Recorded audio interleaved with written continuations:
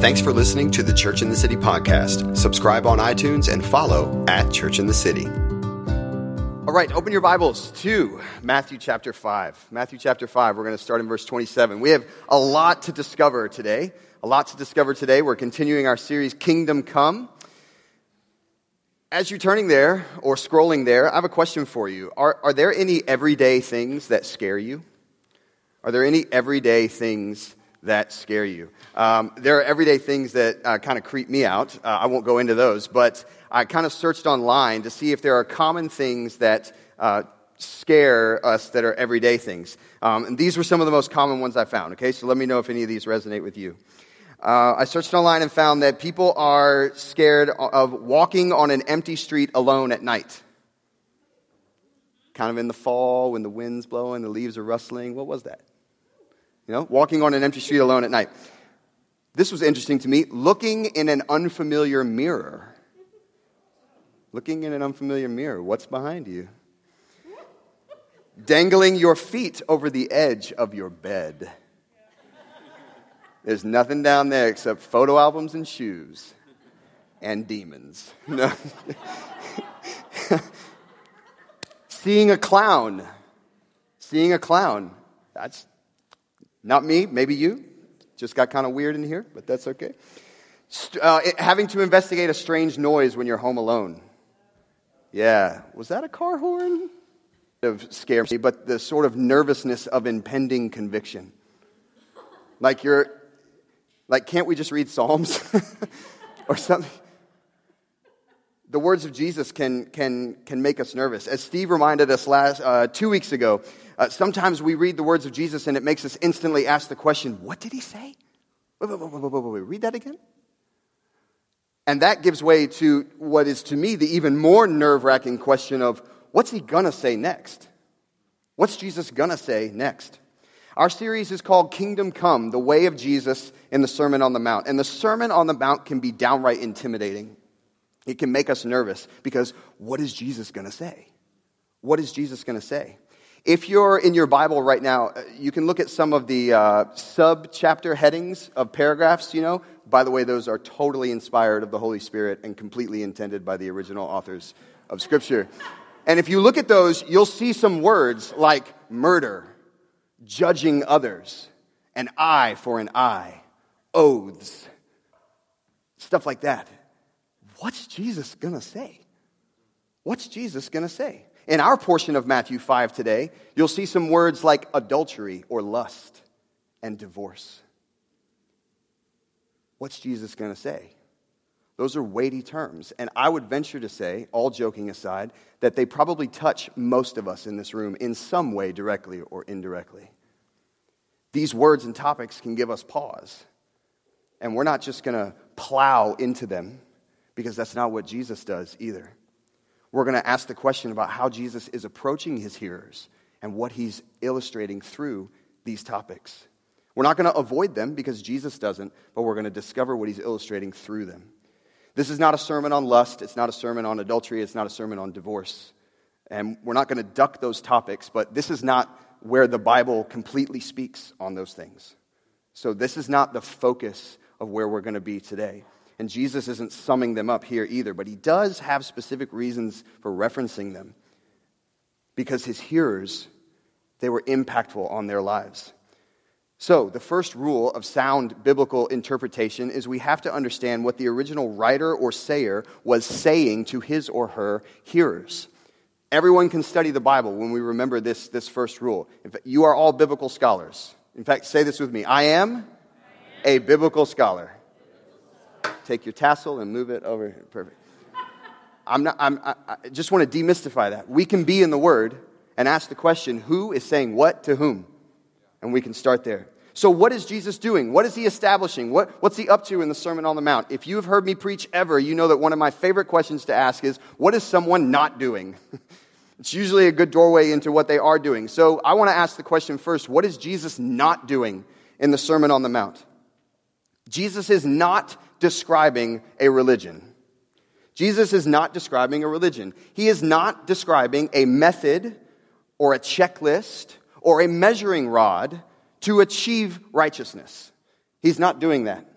We have to, now, Jesus is describing righteousness, but not as a checklist. Does that make sense? He's not describing achievement, because that's religion. We have to actively resist reading the words of Jesus in the Sermon on the Mount that way, kind of as a topic-by-topic religious checklist. If we read it that way, then it kind of becomes Jesus playing the old-timey religious classics and just kind of knocking them down. Murder, divorce, this is what I think.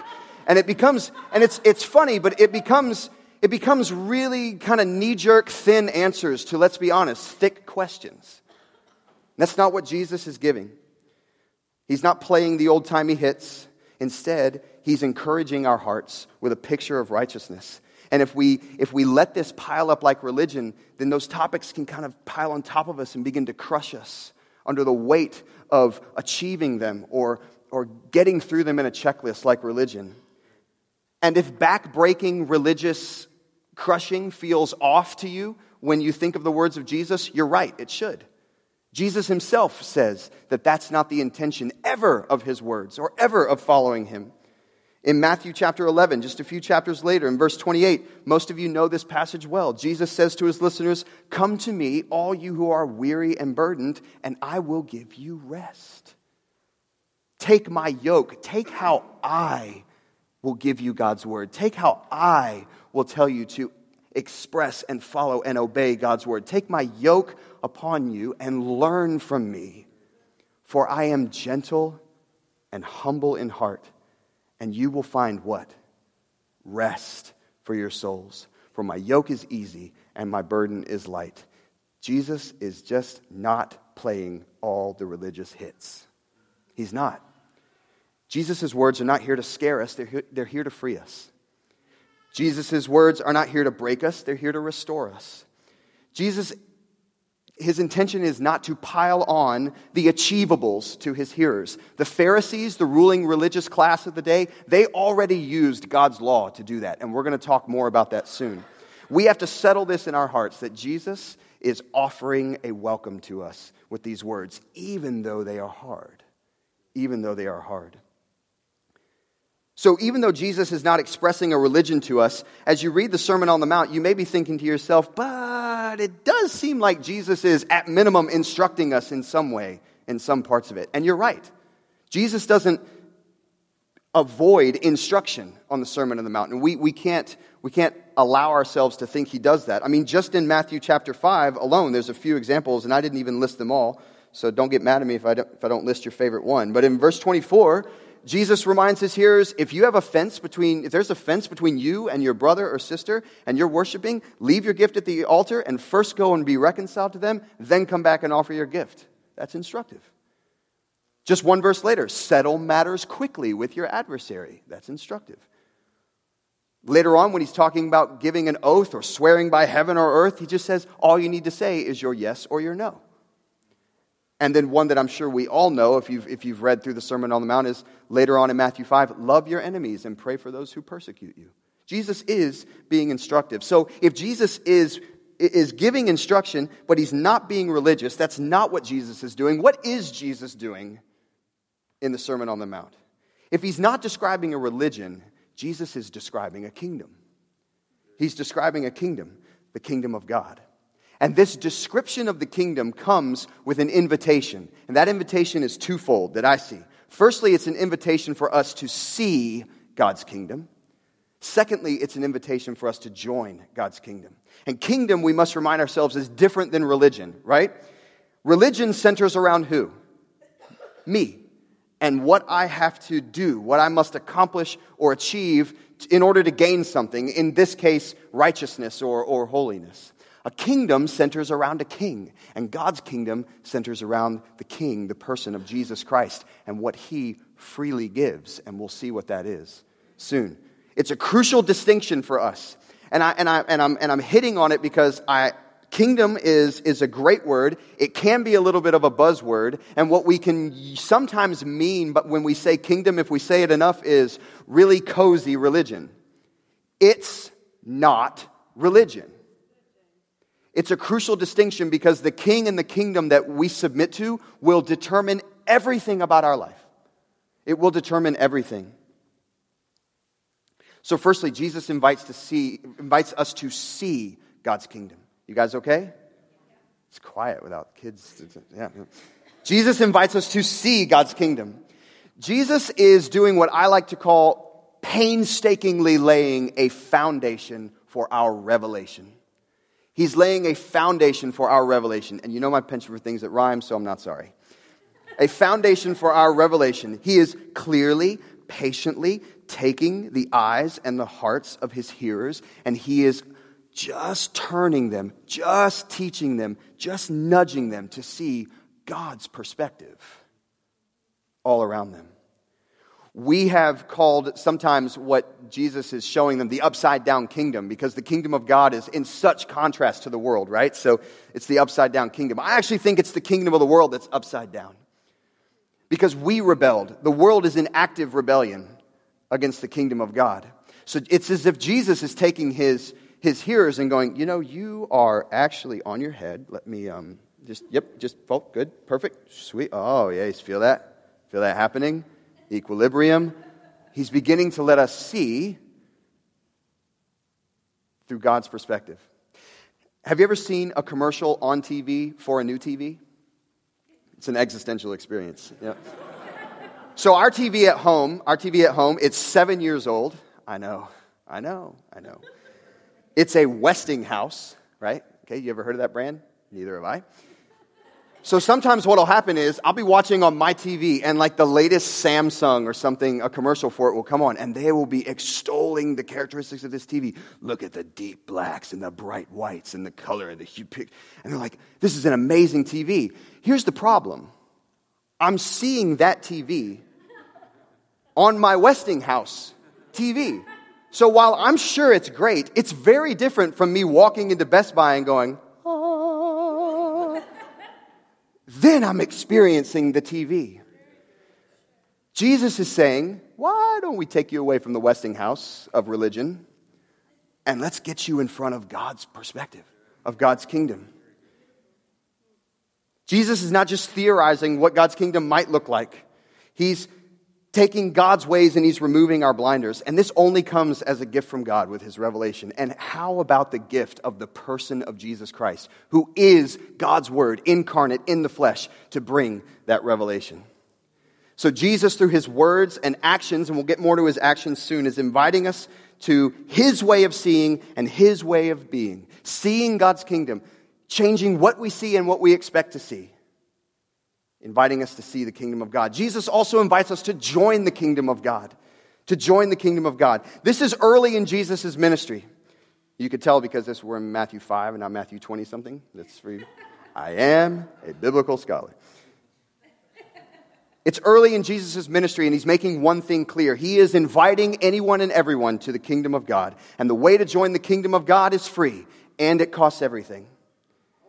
It's free in the sense that there is absolutely nothing that his hearers or you and me can bring to the table to earn a position or getting into God's kingdom. It costs everything in that the whole identity of the one who wants to enter in must be submitted and given over to the person of Jesus Christ as both Savior and Lord.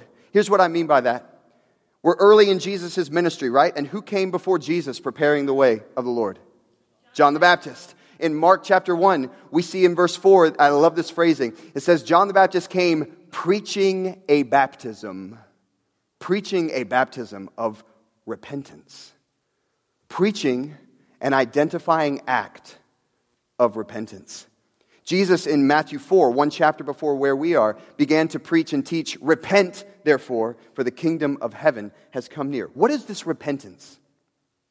Repentance is a distinct and conscious turning away from our own ways and a distinct conscious submitting to the ways of another. It is quite literally a change of direction. And who does this repenting? You and me. And who becomes Lord? Jesus Christ.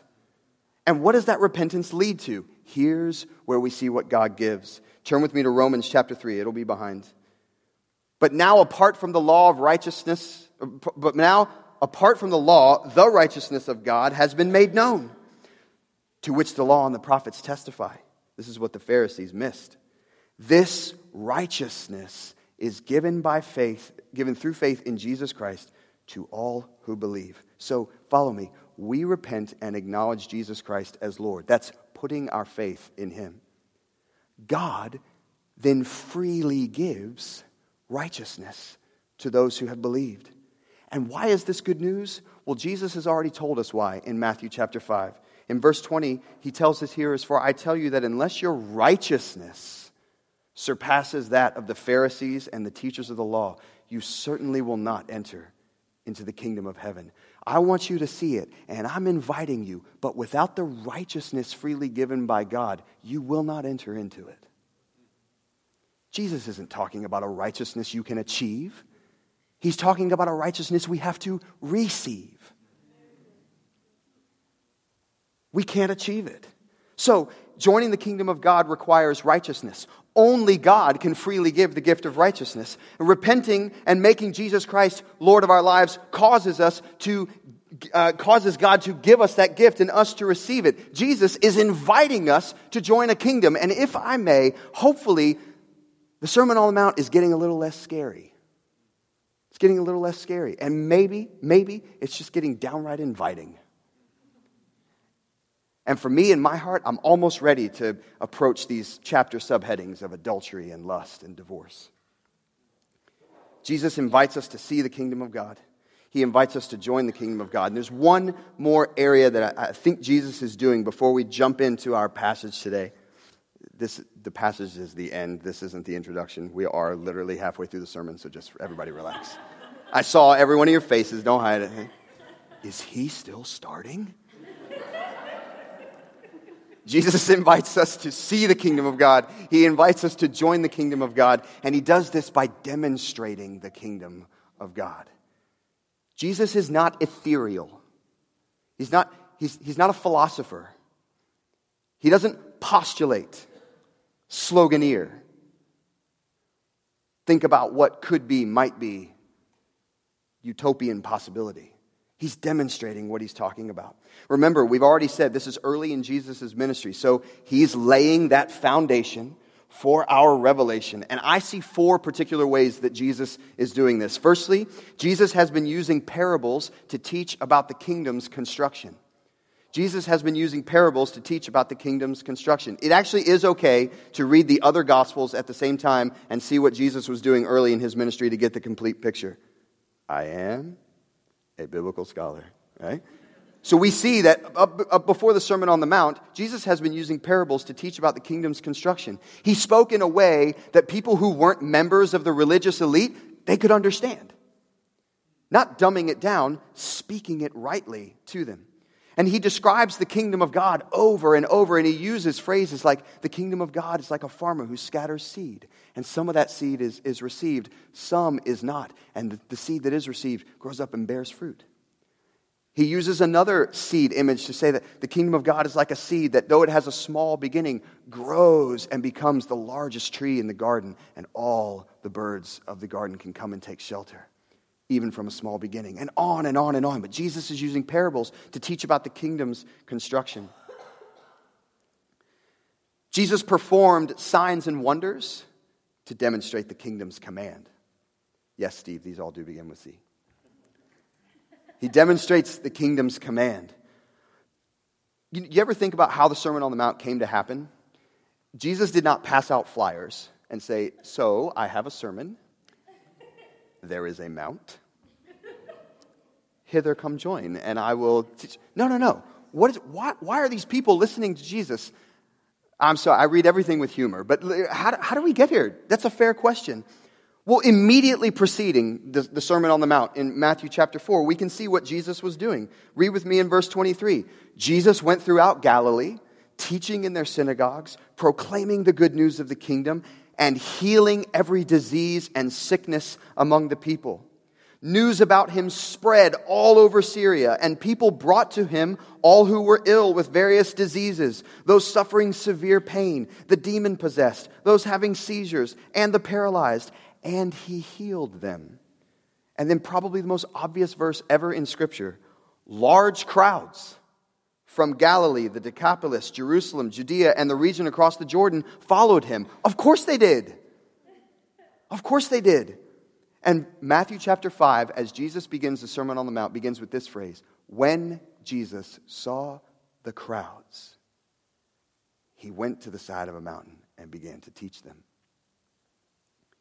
Jesus is demonstrating God's kingdom, and that demonstration affords him the opportunity to teach about God's kingdom. And you know what? It's not only Jesus that gets to do that. You and I get to do that. You know, as Gary prays for someone over the phone, and God moves in power, that affords him the opportunity to speak about the kingdom of God. As we step out and we just say, you know what, God, I want you to move in power. I want you to move in power, not for my fame or success, but for the opportunity to declare who you are and what your kingdom is like. Jesus is demonstrating the kingdom's command through signs and wonders. Jesus contrasted the kingdom from lifeless religion. He contrasted the kingdom from lifeless religion. You know, the Pharisees, the ruling religious elite class, they had a prescription for righteousness. Jesus had a description of righteousness. You'll see Jesus use this phrase often in the Sermon on the Mount. You have heard that it has been said, or as you know it has been said, or something to that effect. Why? He's debunking the impossible path to righteousness that the Pharisees have proclaimed. He's debunking it. The Pharisees' stance on righteousness was an outside-in approach to righteousness. It meant this: if you keep the fullness of the law to perfection, you don't lose any of the law or have any misstep, that's your exterior accomplishment, then on the inside you will be reckoned as righteous. Outside in. Jesus' approach is exactly the opposite. Remember, we're dealing with a righteousness that is freely given from God. So instead of an outside-in righteousness, Jesus has an inside-out righteousness. It's a righteousness that is freely given by God to those who believe in Jesus, seated in our hearts, which results in an outward expression of that righteousness. He's contrasting the kingdom with lifeless religion. You guys okay? Lastly, Jesus demonstrates the kingdom of God by making clear the characteristics of those who are in his kingdom. Jesus makes clear the characteristics of those in his kingdom. We've said before that Jesus in the Sermon on the Mount is being descriptive and not prescriptive. And that's true because Jesus is not describing a way to achieve righteousness. But we also see Jesus in his words as he instructs us. It needs to remind us that righteousness is not a spectator sport. Righteousness is not a spectator sport. It makes itself known in our lives. It has an effect. The biblical expression for that is it bears fruit. It bears fruit. What is inside, seated inside, is naturally programmed to bring that exact thing out. Steve used the example a few weeks ago of if you plant a pear tree, you do not grow an apple tree because it's not programmed to do that. What that pear tree is, it bears. So therefore, we don't approach Jesus' words passively. We don't just say, I'm going to kick back in grace and ride out this Sermon on the Mount. It's dangerous, and that's not what Jesus is saying. We should see what he's describing in our lives. So in the Sermon on the Mount, we see that Jesus invites us to see the kingdom of God. He invites us to join the kingdom of God, all while demonstrating the kingdom of God. And we have taken 90% of our time together on these truths because it's necessary to have them in our heart as we proceed. It's necessary to. So let's read our passages today on adultery, lust, and divorce because they're not scary. Jesus is ever inviting, kingdom describing, and righteous fruit indicating in his words.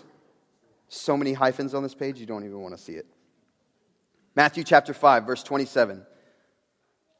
Jesus says, you have heard that it was said, remember, you have heard that it was said, he's debunking the lifeless religion. You have heard that it was said, you shall not commit adultery. But I tell you that anyone who looks at a woman lustfully has already committed adultery with her in his heart. If your right eye causes you to stumble, gouge it out and throw it away. It's better for you to lose one part of your body than for your whole body to be thrown into hell. And if your right hand causes you to stumble, cut it off and throw it away. It's better for you to lose one part of your body than for your whole body to go into hell. Not scary. Jesus is reseating, not receding, reseating righteousness in its rightful place.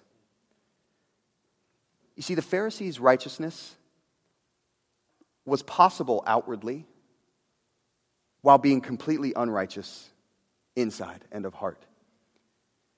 You could not commit adultery while completely harboring lust, and you would pass for righteous with the Pharisees. This misses the whole point of God's original law anyway, but that's another sermon for another time, and you'll be glad to hear that I'm not preaching it right now. It's a righteousness of action alone.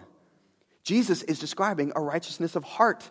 It's the righteousness that's present in the kingdom of God he's inviting us to see and join. And he uses great hyperbole to make his point, does he not? It's this inside-out righteousness. You know, the story is told of this woman, this widow, who was very wealthy and lived at the top of a hill overlooking a small town.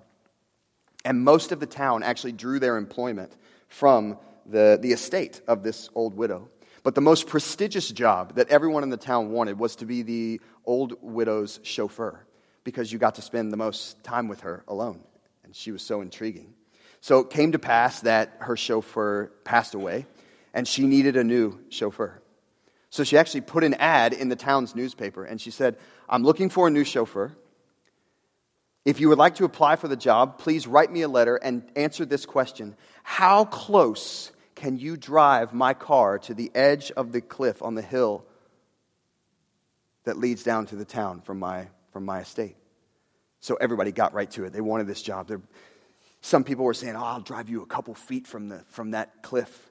And when people realized that people were using feet, they said, "Oh, I'm going to go to inches. I'll get you a couple inches from the edge of that cliff."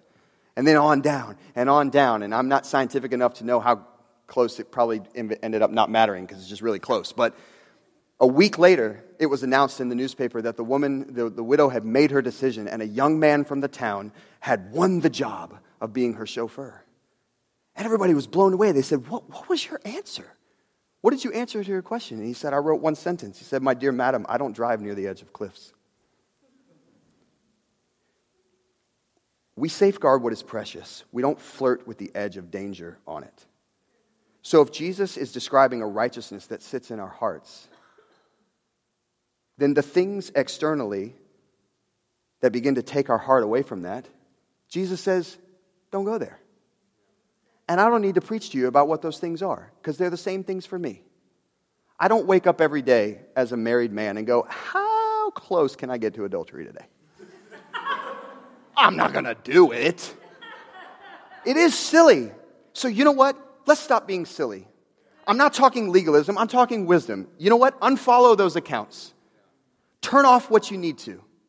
Share with someone.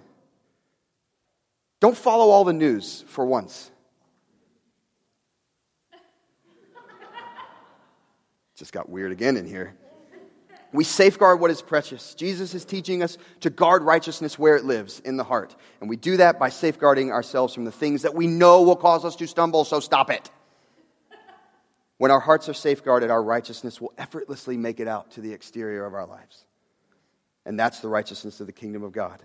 Let's continue, and we're almost there. Matthew 5, verse 31. Jesus continues, "It has been said," there's that phrase again, "anyone who divorces his wife must give her a certificate of divorce. But I tell you that anyone who divorces his wife, except for sexual immorality, makes her the victim of adultery, and anyone who marries a divorced woman commits adultery." Anybody want to come up and... Listen, I'm not here to make light of these things. This is not the sum total of Jesus' teaching on divorce. It's not the sum total of the Bible's teaching on divorce. In fact, if you want to see more of Jesus' discourse with the Pharisees on divorce, you should read Matthew 19, where he goes into the origins of what the Pharisees are saying here. But Jesus is explicitly referencing this. Why? Just as Jesus was reseating God's righteousness before, I believe Jesus is reseating God's design in its rightful place here. Let's take a moment to look at what the context is of Jesus' words here. And by the way, when I say look at the context, I don't mean how sometimes we mean look at the context of Scripture, like when we're not comfortable with something Scripture says, it's a little too tough, doesn't work out to today, and we go, well, it's context, different. That's not what I'm saying. I'm saying we look at context to enhance and clarify what Scripture is saying. And here's our context for what Jesus just said. 4 words. It has been said. Jesus is very specifically, very intentionally addressing something. And that something is the flippant, careless, degrading, destructive nature with which particularly men were able to cast aside marriage at any rate and for any reason at that time, all because in the rabbinical law they just had to give a certificate of divorce, like some receipt for marriage. Jesus comes against this in a way by reminding us of the design that God has for marriage. It's not flippant. It's not entered and exited at will. That's not how God designed it. And whether we are married or unmarried in this room, Jesus is inviting us to understand God's design for marriage and how to honor it, because righteousness is seated in our hearts and doesn't just come by way of exterior following of a law here and there.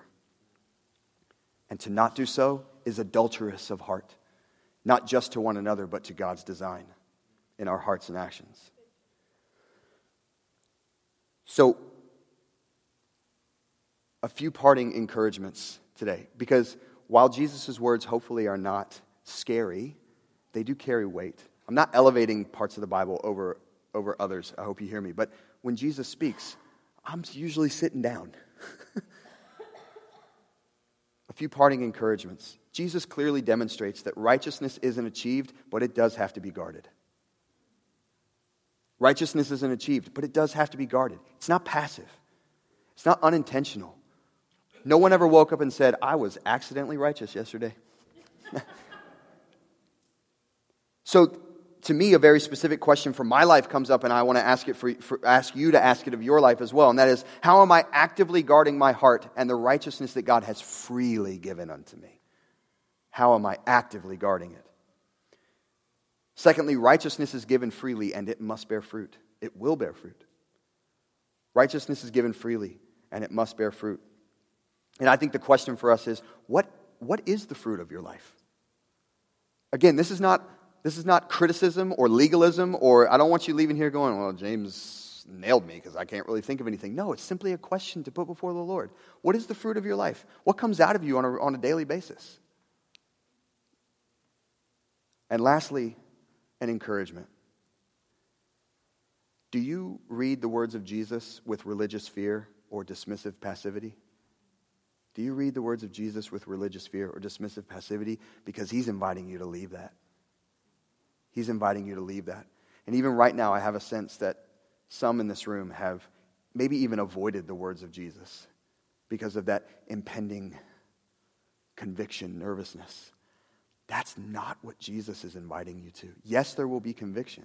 And yes, he is describing righteousness. But he's inviting and demonstrating and offering and wooing, because the free gift of God, Romans says, is eternal life. His way brings freedom, not the burden of religious achievement. And I bring that up because we're going to be in the Sermon on the Mount for another 7 weeks, till Thanksgiving.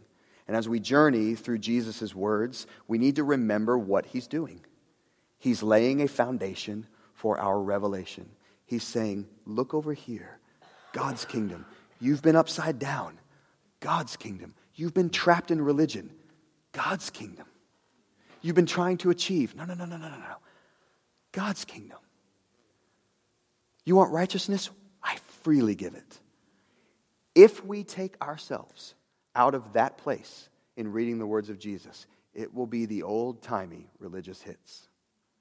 And that brings nothing. But if we keep ourselves in this place, we are invited to experience a kingdom that is eternal and unlike any other. So I just want to encourage you, don't check out. Don't be fearful. Ask him to reveal more of himself to you and for the impact of his righteousness in your life, freely given. Mark, can I pray before I turn?